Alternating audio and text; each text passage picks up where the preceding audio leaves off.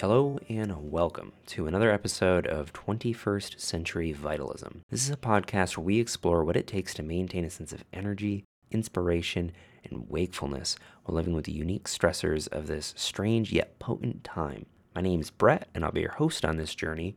And for today's episode, we have Susan Harper joining us on the show to talk about her work with a practice called Continuum. Susan is a multimodal teacher of perceptual and movement inquiry with an extensive and rich resume of varying practices from all over the globe. Having been teaching since 1975, Susan's reached thousands of people with her effective and intuitive blend of practices and understandings. Most notable of her offerings is Continuum, a modality that she in large part helped develop with the visionary Emily Conrad. If you haven't heard of it, Continuum is an exploration of the fluid body, which uses movements and sounds to help draw our awareness away from the surface level personalities and identifications we normally have into a deeper, oceanic creative expanse. It's pretty dang amazing, actually. And this conversation is so rich with practical and immediately applicable insight into how we can connect with our body and navigate the uncertainty of this fairly challenging time. I hope that you enjoy it because I had a blast working with Susan and preparing this episode for you. So if you want to stay plugged into her work, head on over to continuummontage.com to see her online workshop schedule. If you want to support this show, head on over to patreon.com/21stcenturyvitalism and consider just leaving us a tip. You can also subscribe over on YouTube, follow us on Instagram, or like us on Facebook. If you are doing the YouTube thing, liking the video and commenting are also huge in helping us propel into the algorithms. So without further ado, please sit back, do some stretches, drink some tea, and most importantly, open your heart for the one and only Susan Harper.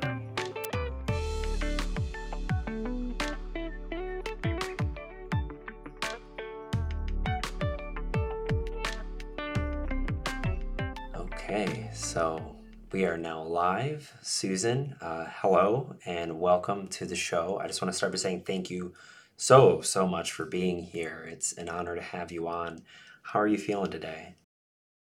Yeah, I'm delighted to be here. Thank you for the invitation. Yeah, as I was just saying before we were recording, I've been doing a deep dive into your offerings, into the many stories of your life. You have a really wonderful documentary that's on your website. And it was very hard to dial in what I wanted to talk about because so many of these kind of warrant their full conversation. But the way that you kind of came into my field was through the continuum practice, of which you're, I'd say, most recognized from. So I figured dialing in on that would be a really good place to start. So for the listeners who may have never heard of you, I guess, how would you, what's your elevator pitch on who you are and what exactly is Continuum? Yeah, thank you. Yes. So I teach Continuum and was one of the developers of it. It was originally created by Emily Conrad and developed and evolved and journeyed. She's a very extraordinary, passionate woman who was so deeply listening um,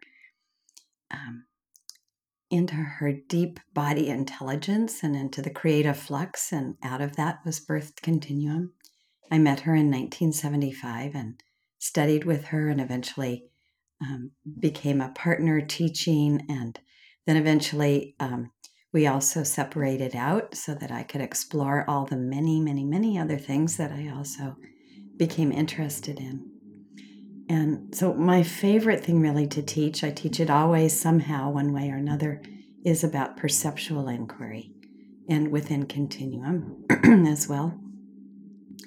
And that is that the sense that the way in which we perceive creates our version of reality. And so it's the most creative thing we can do is to attend the actual ways that I'm seeing, listening, touching, smelling, tasting this world, to be in the reciprocity of engagement. And Continuum is a beautiful creative inquiry into movement, into creativity itself, but also through movement. through sounding, through breathing practices.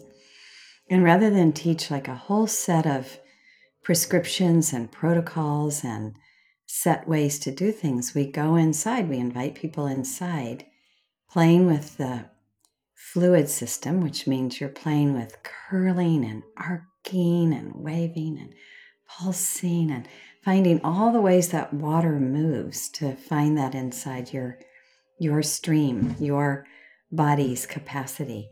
And it's quite different than having a mechanical model. So if I'm doing an exercise to a count, it's like that's part of the modern fitness or industrial revolution world, whereas the older form is to come into the fluidity, the way of water, the wholeness of water. And that gives us just a whole other sense of what it is to be alive, to be in a body. I'm not so much in the body image. I'm more in the natural body. Yeah. Yeah, that's beautiful. Yeah, when I was doing my research into this, that was something that kind of kept coming up, as this connection with fluid and with water and understanding our internal oceanic experience. Could you maybe explain just a little bit more about that relationship to what it means to be a human and having this relationship to the internal fluid system? I think it's like a very new thing for a lot of people. Mm-hmm. Yes, it is. Most folks, I would say, are tending the body image, cultural image of a body. And so we grow up with like looking at magazines and mirrors and getting reflections from all different kinds of people about what is a body. And what a body is full of so many processes. So many processes. Is that fully, the body is full of movement. You don't even have to move. Body is already, every cellular dance inside is in a movement, in an exchange, in a play. All the organs are moving. They have their own motility, their way of digesting, metabolizing. We have a whole breathing system. So movement is what is. And then what is it like for me to have a way to start to experience that, to come out of my body image and come down in to a more elemental perception? And we use the fluid in particular, but really all the elements. Our bodies are a co-rising of all the elements. And this is, of course, in Buddhist philosophy and many different places this is seen and understood, this co-arising. So when I come into the way of the water, I come into the fluid capacity. And in one sense, in our bodies, we have the cerebral spinal fluid, we have blood, lymph, tears, sweat. We have so many different kinds of fluids in us. But the approach we're taking is, what if we play with the movement of water itself? And the movement of water is a state changer as well. So water moves and streams and undulates, but it also evaporates.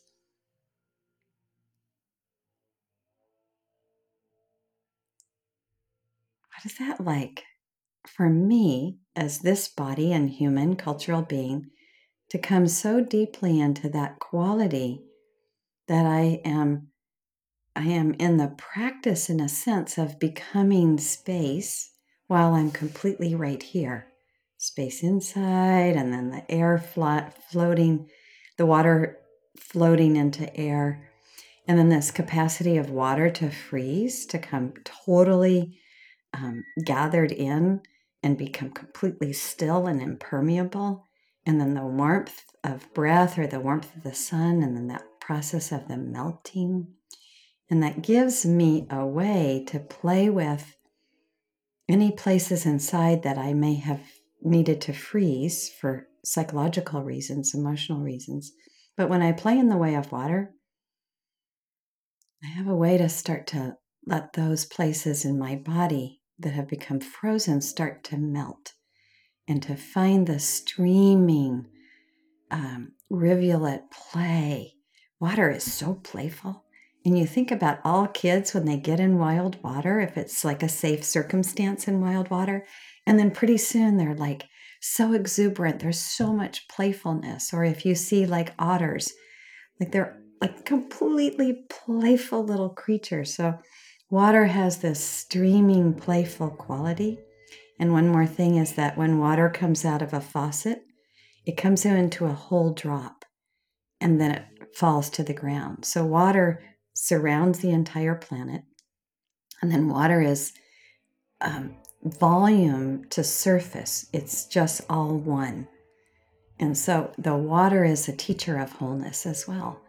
And there's something about letting go of all my usual stories and body image and concerns and touching into the way of the water.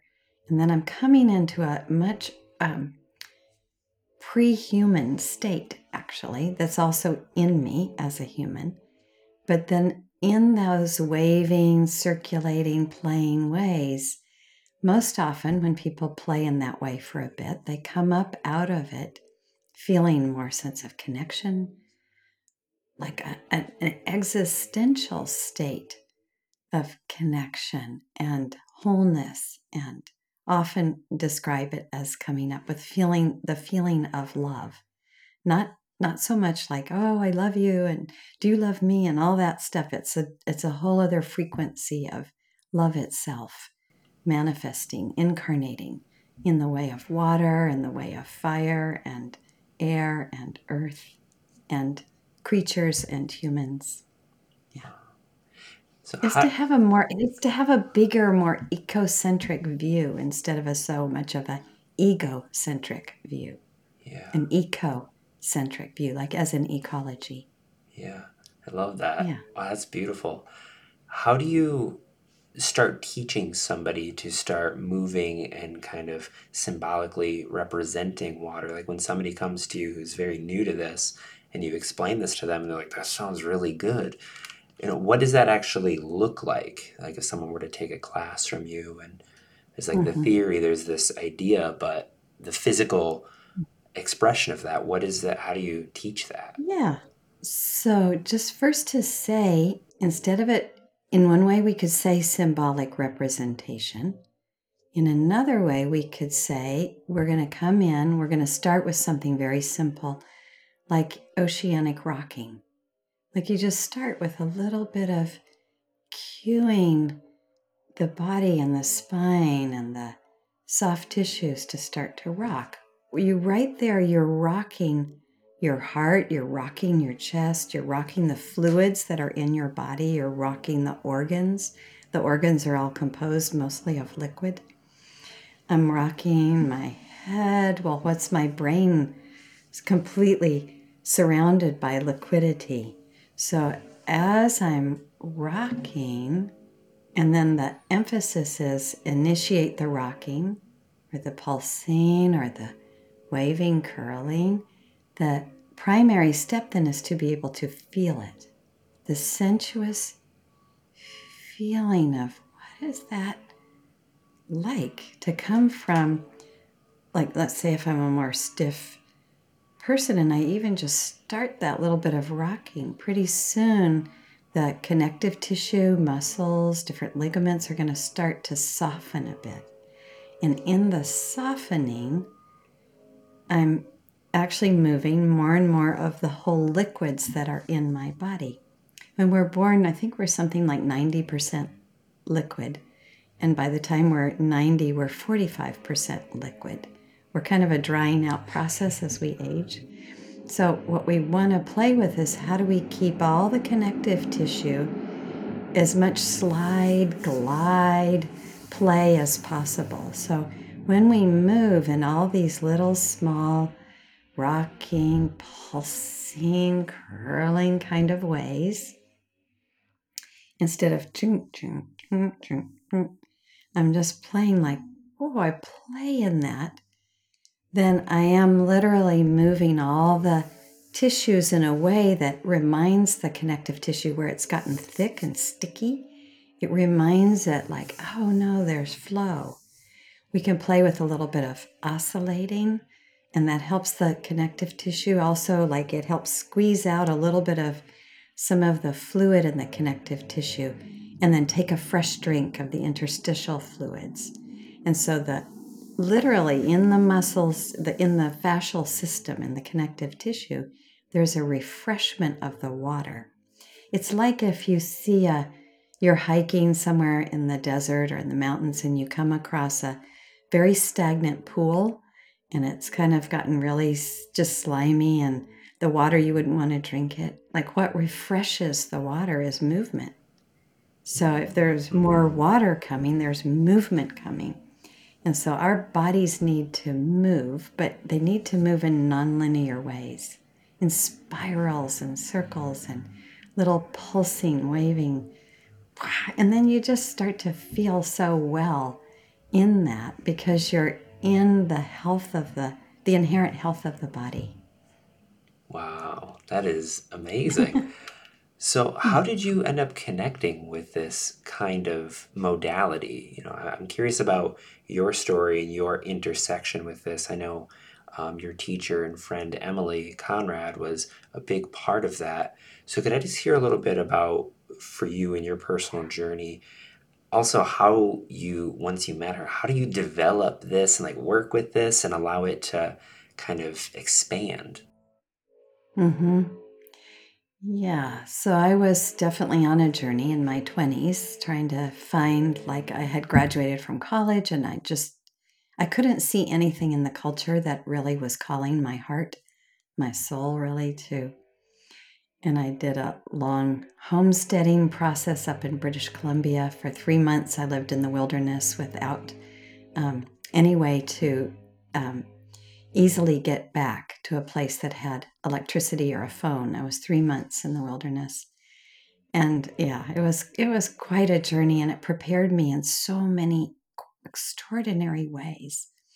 One of them being is to live in wilderness and to be surrounded every day by just the livingness of each kind of tree, each kind of bush, each kind of creature, each kind of bird song. Like it brings all the senses open in such a powerful way.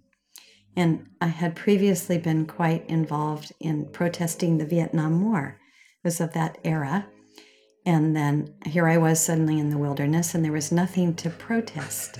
Everything around me was so beautiful. And I realized the protest was deep inside me, that there was a protest, but it wasn't what was current in the scene. Like the scene was like each fir tree, each cedar tree, each of the trees like had their own radiance, their own life, their own story to tell.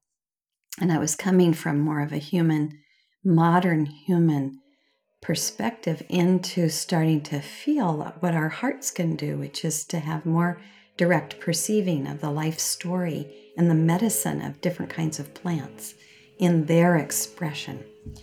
So I was by a river, and I would just keep making this little sign in the sand, like I was marking like a snake, saying, I want to understand relationships that flow like the river. And the last place I was ever willing to live was Los Angeles. Came out of that whole wilderness experience. And my mother talked me into doing the first workshop with Emily in Tucson, Arizona in January of 1975. And I was like, but I don't know how to dance. She goes, no, it's something quite odd, maybe a little shamanic. I think you'll like it. And I did. I felt an immediate resonance with Emily and with the way that Continuum was being explored at that time. And I moved with the man who would become my husband, Michael Stearns, 2 weeks later to Los Angeles and just dove in. And Emily was very influenced by a book by Theodore Schwenk called Sensitive Chaos. And it's a book that's quite a lot about the way all of the fluids in us and the fluids in nature, and really the fluid dynamics, how the fluid dynamics help shape everything embryologically, they shape things evolutionarily. And so this quest to then really study the fluid dynamics, and Emily was a genius in being able to take that information and come up with so many different kinds of exercises and sounds that would help more deeply vibrate into the body, into tissues, into specific places. And so in those days, I was just like really had so much appetite for wave motion and movement and play. And I was also very good at being able to help others learn about the work. So pretty quickly, within that first year, I was starting to teach, and then eventually teaching some of the classes, and then starting to travel, take Continuum into any place that anybody asked for it. And then in 1992, starting to take it to Europe, and in 95 to Japan, and just start to bring the reach of it out. And I didn't know when I first started to travel into other countries, was it going to be an LA woo-woo kind of a thing, or would it be relevant to all people? And so far, of course, it's not relevant to everybody. There's some people who can't get into it for whatever reason. And everybody has different paths, that's fine.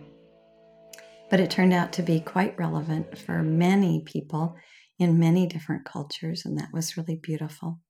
So what Emily did was she was able to go in and really listen and start to explore. And then there were times where there's just from the deep creative flux, the creativity of life itself, of that creative flux that gives rise to planets and stars and all the evolution that has occurred. And so it's like she would be listening, and all of a sudden in her exploring, there would be like a way of exploring. And then she would teach that and find out how did that really work with all different kinds of people and refine that. And so what she would come up with, let's say, might be one of the sounds. Maybe it's just a simple gong kind of a sound. And then she's exploring whoa, when I really go into feeling that sound, where does it go and how does it land, and different people as they play with it.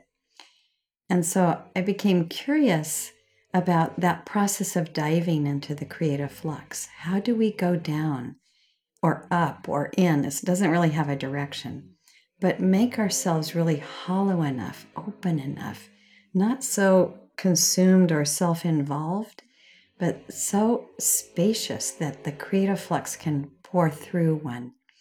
And in it, when on a day of grace, then there's all of a sudden there's a new exploration, and then it's so exciting. And so then that process of sharing it, sometimes it comes from great need as well. I saw that Emily had been in quite a bit of anguish with a culture that was so trivialized and no initiatory rites. And she had lived in Haiti for a while, had been very influenced, but it was like she couldn't teach that. It was like there was something else birthing in her. But it had a huge influence, that something so deep can come through. And so there's a kind of, in the anguish, she went in, and out of that became processes, creative ways to play and explore. And it was like that became an answer to the anguish, to create something that has so much vitality and dimensionality for people. And that I really resonated with. It was like, we are so multidimensional. And I somewhere knew it before I met Emily, but I didn't know how to fully access it. And then when I met her, it was like an explosion for me in the creative context of Continuum, to start to feel more depth of multidimensional experience capacity, to know the huge creativity of this universe, and to know it in a human life. Yeah. Wow. Yeah. So as you became a teacher, a year in, and you're forming this relationship with Emily, and you're starting to share this practice with more people, was there anything that you found like a reoccurring blockage or obstacle that some of your students were experiencing that maybe some people who are going to get involved in this in the future might expect to maybe bump into? Is there something that you like, wow, this issue just keeps coming up? What is this? Was there anything like that for you? That's a good question. I think what is the kind of largest impediment is how strongly we are identified with a self-image or a body image. If that's rigid in any way, if we're like Continuum helps, and really all the perceptual practices, it helps to loosen the fixity of identity, to come to greater and greater sense of each one. Each one of us, I think, has a particular kind of unique gift deep in the heart. And sometimes that's called soul. I don't really know which all words truly to use. But many people have had early in life more belittling or bullying or diminishment or disrespect of their core expression, their core, like just life expression. And so when that happens, we have a lot of adaptation. We make a lot of personality in all different kinds of ways to be safe. And so the process really is to help loosen the adaptations and to let the deeper stream of creativity that's unique in each one come through. So it's really helping soften the either I can't, I don't believe that's possible for me, some kind of really strong defense structure that someone's quite identified with. And we needed all those things at a certain time. That's just how we survive. But we don't have to be stuck there. Yeah. And so I think the greater impediment really is how one, if one is more solidified around their self-description, then it's harder to start to play. Yeah. And this is like a very deep form of play. Yeah. Mm-hmm. Yeah, that was something as I was watching videos, and the practice is very beautiful to watch. People who are in this place, and I've seen the groups of people on the ground and just their free flowing expression. And I thought of myself, like, what would I be like in that kind of situation? Because I've never really, I have like a dance practice, I do yoga. Um, I wouldn't argue that I'm very good at dancing, but I enjoy it very much and have allowed myself to really kind of get to the edge of my comfort. But as I see this, I have to admit I felt a little bit of not apprehension, but a sense of like, ooh, I don't know if that is for me because it's very sensual, and I wonder about the nature of maybe feeling like ashamed or maybe embarrassed or just really like the vulnerability that comes from allowing yourself to move in this way. So could you say anything to the nature of shame and embarrassment and um, just like what exactly is that in people? Is it what you were just describing, or is there anything else there? That's so beautiful. Thank you for Yeah. just your honesty and your own very accurate, self-reflexive imagining. Um, yeah, the work in many ways is quite vulnerable in the sense that you are coming to more of an original state. Like we come into this world, if we've had a healthy enough birth, we are deeply sensuous, moving little beings, little babies, right?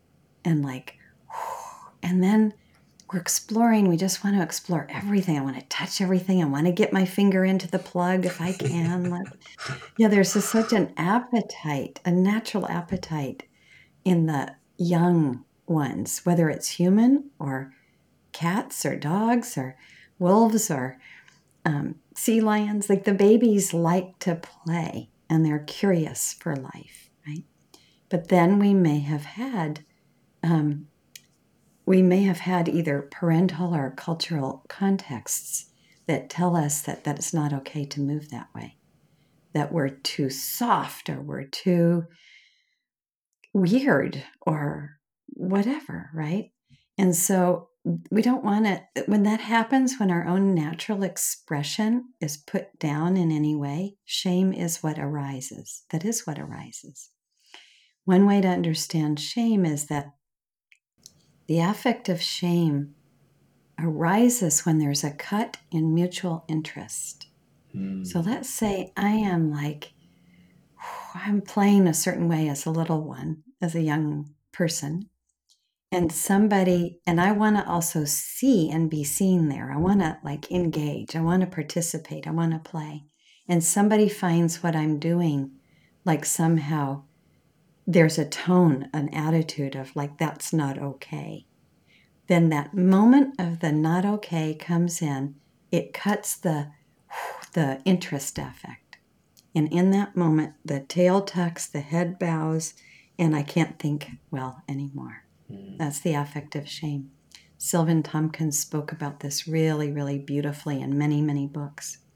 And another example is if you see it in a puppy, like the puppy comes in and you've been outside all day and you come in and the puppy's like, oh, you're going to play with me, right? Like right now you're going to play with me. And you're like, no, I can't right now. The tail tucks, the head falls. And then pretty soon the puppy's like back again, like, okay, you're going to play with me, right? But in humans, we tend to not recover so quickly, especially if we're repeatedly judged for movements like that kind of flow. So we are both two things. Sometimes we have a lot of layers of inhibition. And so let's just say in my my core and my arms, like, wow, I just want to really play. But every time I started to do that, there was a judgment. I learned to retract in the actual muscles, in the connective tissue, in the ligaments. I learned to put a retraction, like an inhibition. Don't you dare move that way. So the very same place that could flow is inhibited. So we have to also meet the inhibitions softly and kindly and tenderly, like, yes, of course we're inhibited. Yes. And so it's like, yeah. So it's like a slow little process of coming to explore and feel it out. And just, is this a safe enough actually context where I could start to move like that? So that's one. And then it's very sensuous. So many of us learn to have a lot of agency, action, agency. Okay, I can move. But to feel the movement, we open the sensuous door. And it's like this. If a runner, somebody who's really good at running, and every day they're running out there, but if they don't feel the run in their legs, in the part of the brain, the homunculus that maps the body, they could have like little toothpick legs because they're running. And if you look at the leg, it's nice, the muscles are good, the bones, everything's functioning well. But if there's not feeling it, then the part that maps in our brain has these little funny, like non-legs almost. So what helps us recover the real body, natural body, is to be able to feel it in its dimensionality, in its substance, in its fluidity, in its warmth, in the body's like fullness and full energy. Yeah. Wow. Yeah. That actually leads really nicely into something I wanted to talk about, and that is the idea of perception and how, from my current understanding, it takes place in the mind and the brain. So even as you just said, they might not feel their legs, and you pointed to here. For people who've never heard, I've heard of the homunculus because I'm a body worker, and that the somatic connection is really interesting to me. But for people who've never kind of heard this idea that perception is something that kind of takes place here, and that it's all, really generated, like this whole world that we perceive is actually constructed in a way. Could you just kind of explain that for some people? Or correct me if I'm wrong. Yeah. So there's centers in the brain, but the periphery like what we know by the periphery, what we touch at the ends of our body, at the surface of our body, is giving us so much information. Goes to the brain, but it needs the entire body. Perception is a whole body brain event. You can't really separate it. It's a false separation to say body and brain. No, the brain is part of the body. It's all one very coherent, intelligent, well-functioning capacity when it's working well. So this brings, like, for example, we're going to come to haptic perception. And so with haptic perception, when I pick up, this is the example I use most often, I pick up this cup. And I would invite whoever's watching this or listening to this, I'd invite you to experience this, like, too, play along. Pick up a cup. And then it's like you're touching the cup. And then at the same time, can you let the contour of the cup touch can you allow that into your hand? The temperature, allow that into your sense perceiving, allow the texture of the cup so that I'm allowing myself to be touched with what I touch. If I'm just an agency, I'm touching things, but I don't feel the reciprocity of the touch. I'm not getting new information. Then I pick everything up more by my image of it rather than by, well, how much effort does this actually really need? If I'm more like in pickup mode and I'm just grabbing everything, I maybe use way more effort than I need. It's like, oh, and I pick this up. The sensuousness, texture, contour, the textures of all this, it's like that informs me, and that builds in the part of our brain that makes sense of the raw data. It helps give me a really accurate picture, or let's say a more accurate picture of this. If I don't feel haptically, I'm relating to this cup more from a mental map, more from a mental image. And so I'm relating to the world like a whole series of objects, and everything is kind of more outside. Whereas with haptic perception, what I touch, I'm also allowing to be touched as sensuous. And that informs like the perceiving, like in a huge, huge way. So when you take that drink and the whole process of the swallowing of the water and the tasting of the water, then there I have a sensuous experience.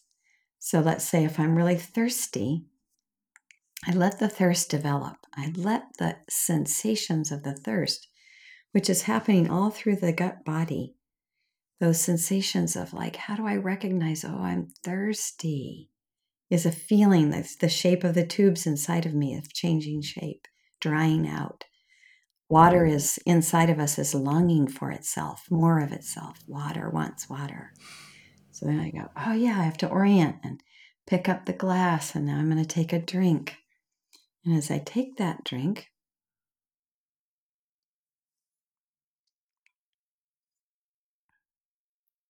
and I have right there one little small moment of satisfying a small need of thirst. And in that moment of the satisfying, I need to be able to feel it, to catch it. And in the moment of satisfying, something in my whole body like, starts to widen and spread. And there's like this sweet little moment of satisfying, yeah. And then that helps the part of our whole system. It's a whole system event that has needs, takes orientation to get something, and then fulfills a need and it comes back into satisfaction. And then the next need will arise. Yeah. But that way we can play through the whole cycle in a sensuous way. Wow. No. Yeah. So does that carry over to the other senses as well? We talked a lot about feeling, but what about the visual field, what we smell, what we taste? How does that Yes, it translate to does. those? Yeah, so that's haptic perception. It turns out, I don't remember his first name, but Gibson is a philosopher that called it all the senses are capable of haptic perception. And so, but basically, what haptic perception means, it's like I can see, and as I see, whatever it is I see, I also allow what's really happening is whatever it is. I'm looking at a color, a shape, it's arriving into the retina, it's arriving into the visual cortex, and it's arriving into the heart. The heart has all the sensory nerves come also down into the heart, and then the heart and the brain are making sense of whatever that is. But the haptic perception moment is that I start to attune to, when I see that, I feel. I look at a color, let's say I see a red scarf in the background there, and I look at that color red, and I just see if I can feel like what kind of shape subtly does my inner body start to take. And then maybe I look at the color blue and I feel a whole other kind of maybe widening, or I look at the color yellow and I feel a little. So it could be different at different times, but it's more like saying, let's tend the inner sensations and the inner volume changes of what happens with what we see. Like if we see something that's scary to us, our whole gut system immediately is going to retract. It keeps us safe that way. I'm going to pull away from that. But can I notice that part too?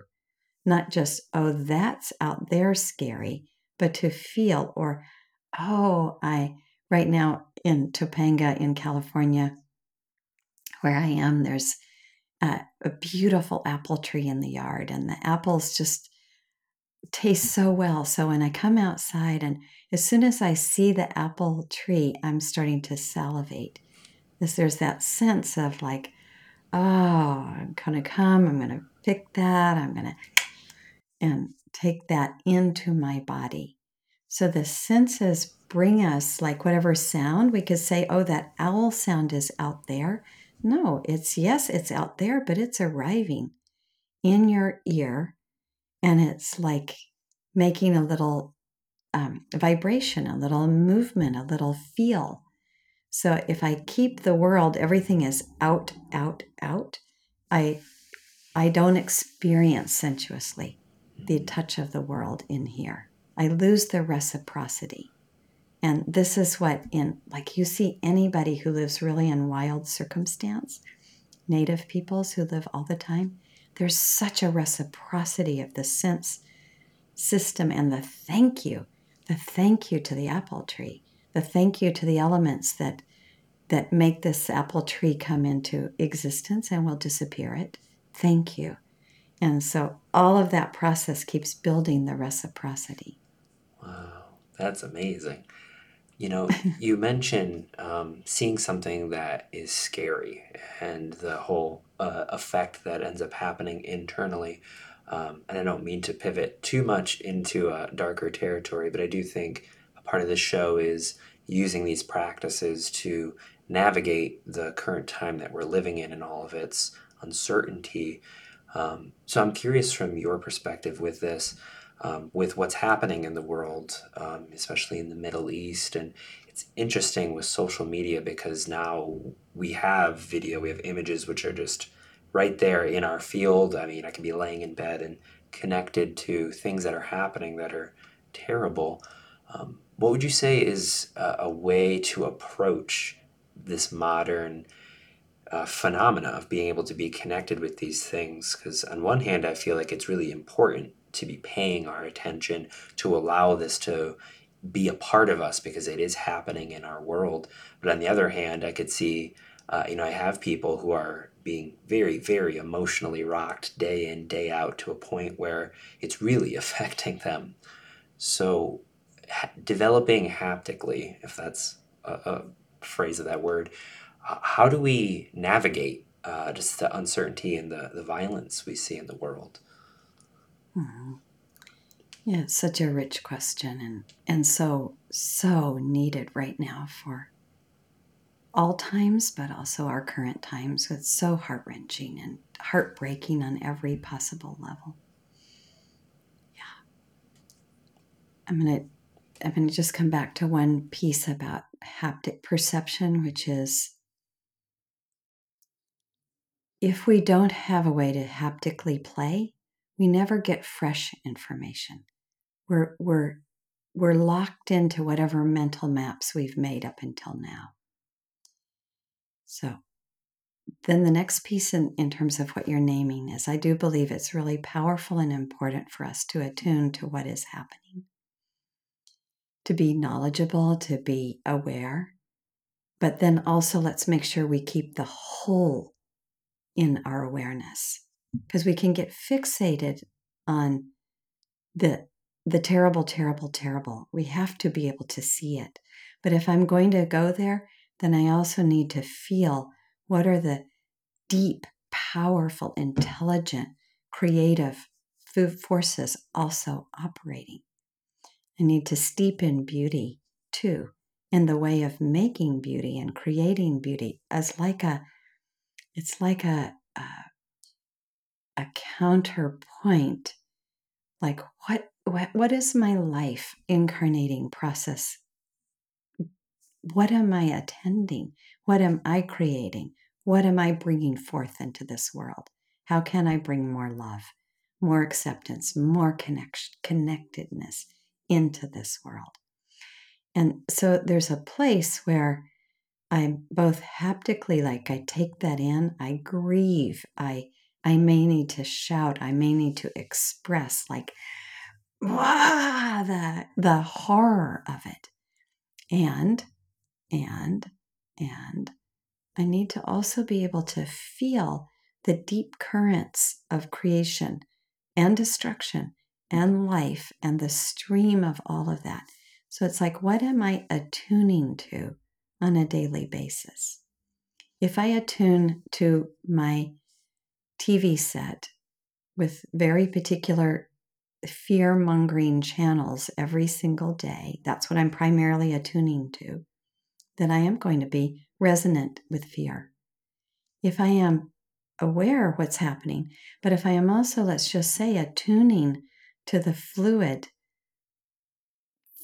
dynamics, and if I'm attuning to like the deep stream and health that is still amount here in nature, if I'm attuning and aligning with the power and element of fire and the creativity of that, in the waters and the air and the earth, I have another kind of attunement. If I'm attuning to those beings that are helping more love come into this world, then I have a way to help me hold what is so horrible, right? We're meant to be, I was listening to an interview recently with Francis Weller, and he said, we're meant to be cosmos singing, cosmos grieving, cosmos streaming.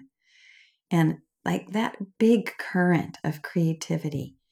And why do we even end up in the situations we're in has come when we created such a huge separation from human and nature. When we try to dominate nature and dominate bodies and dominate other people, we're in power dynamics. We're no more in the deep stream of life and death, but in a fluent, depthful way. So it's like where am I attuning? And so this is a place like where people are coming to your podcast and other podcasts. When I'm enjoying like a huge, big fan of right now is with Josh Schrei, the Emerald. And he's also speaking to like so many ways to have a larger relationship with the animacy of this world and the animacy of the cosmos, the animacy of the big picture.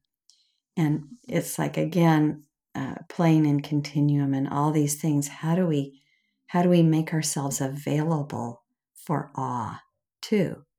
Awe has what's awful and what's awesome, and the capacity to hold the whole dynamic range daily. I'm with what's utterly awful, and I'm also with whatever gives me even a tiny little moment of awe. In the research, they say one of the things that most often brings people awe is witnessing acts of courage or kindness from one person to another. You see somebody on the street in a moment of offering a random act of kindness, and it brings a wave to people. Yeah. And so every time I have the tiniest little moment of awe, of I look into the heart of a flower, I see, feel, then I can look again into the violence that's occurring. Why is violence occurring? We turned the world into other. We turned the world into objects that we can hurt without consequence, without even a sense of conscience about it. So what can each of us do? I'm just going to say one more thing, and this is from Frank Ostensky in his book, The 5 Invitations. And he said, I always thought that love was going to save me. Somebody would come and their love was going to come in and save me. And he found that in his 20s, he was working with a girl who had a disability or was differently abled in a pool, and he helped her find a way to swim. And in it, his heart love started to pour forth. And he began to feel that flow forth into the world, that it began to heal some very deep wounds in him. And I feel so concurrently like if you take the metaphor of a hose, garden hose, and it's just lying fallow and empty, the other waters, say the muddy waters, can come into it. But if there's a nice flow of water, let's call it a flow of love coming right on through the hose, then I can't take in as much of, let's say, what's not necessarily nourishing for me to take in. Part of hapticity is that we can see what's nourishing. It helps us know what to avoid, what to pull back from, or what to lean into. It's like the natural biological state where I go towards nourishment, I go away from something that might do harm. I want to bear witness, I want to take it in, but I want to take it in while I'm also taking in the depth of the equanimity of the earth to help me hold the horrible ways that people are behaving. Why? Because they lost their first sense of belonging, their deep interconnectedness that was gone. Like they've lost the larger ultimate connection. And so sometimes it's like people think, like I was raised in a religion that thought you have to leave the body to get connected. And it's like, no, this body is already connected. That's what's true. The body is already connected. The earth of me is connected to the earth, the minerals. And the water of me is already connected to all the waters of the planet. And the air in me is already connected to all of the air. And the fire in my heart, in my belly, in my mind, in my genitals, that fire is connected to the fire of the sun and the fire of stars and the fire of the original light realm. Wow. Is all already interconnected. What's not connected is a personality adaptation that I had to form early on that create a cut, that made a me and the other. And the other, we need the other for reciprocity, but not the other for othering. And if I'm doing that, I've lost the interconnected truth. That's what's more true. And so I'm living in a kind of a fragmentary way of thinking. David Bohm, a beautiful, amazing physicist, he said, this universe is experimenting with all kinds of meanings. And what is deeply true is everything is part of a whole. And so some meanings that the human mind experiments with are fragmentary, and they will eventually disappear. In the meantime, they're creating huge amount of destruction on the planet, climate crisis, social justice, in every possible way. So what do we need? Practices that help us experientially feel our connections and our deep sense of belonging and our knowing that we're all in this together, and we have to find our way to dance through our differences without blowing each other up. That's beautiful. Coming from a physicist too. That's wonderful. Yeah. So, we are coming up on time, and something I wanted to ask as kind of a closing statement. I mean, there's so much, I could respond to so many things there, but we'd be going for 5 hours. For people who may never hear from you again, who don't decide to do Continuum, what is something that you have learned that you'd like to impart on folks who will never engage with your platform or your practice? What is one thing that you hope that they take away from this conversation? Yeah, thank you.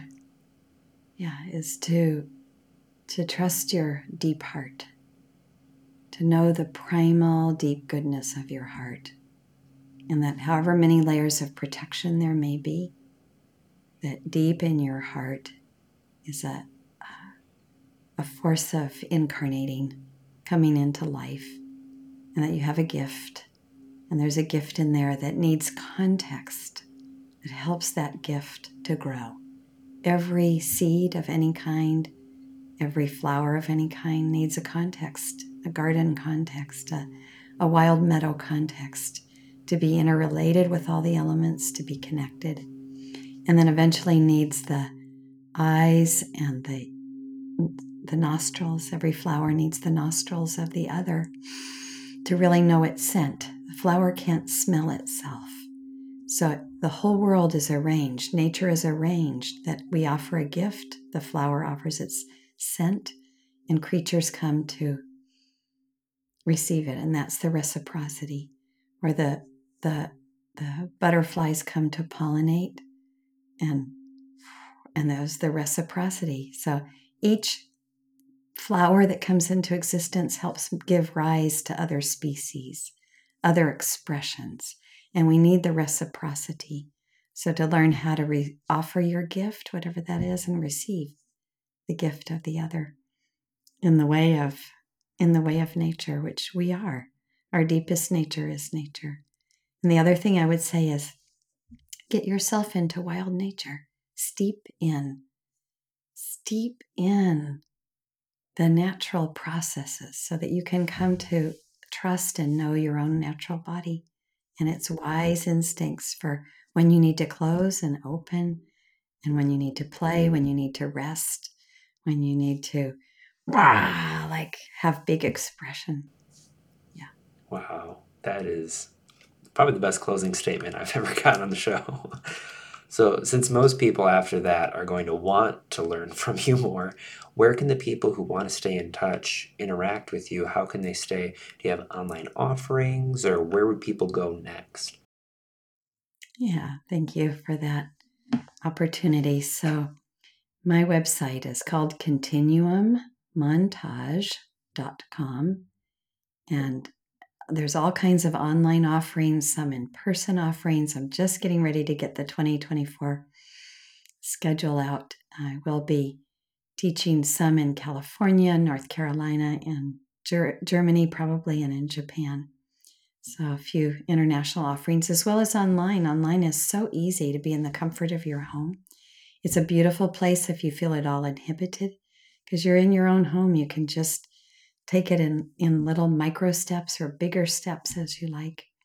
And on my website, there are also many more video recordings, a documentary, audio interviews, different ways to take inspiration if this is inspiring to you, to take that in.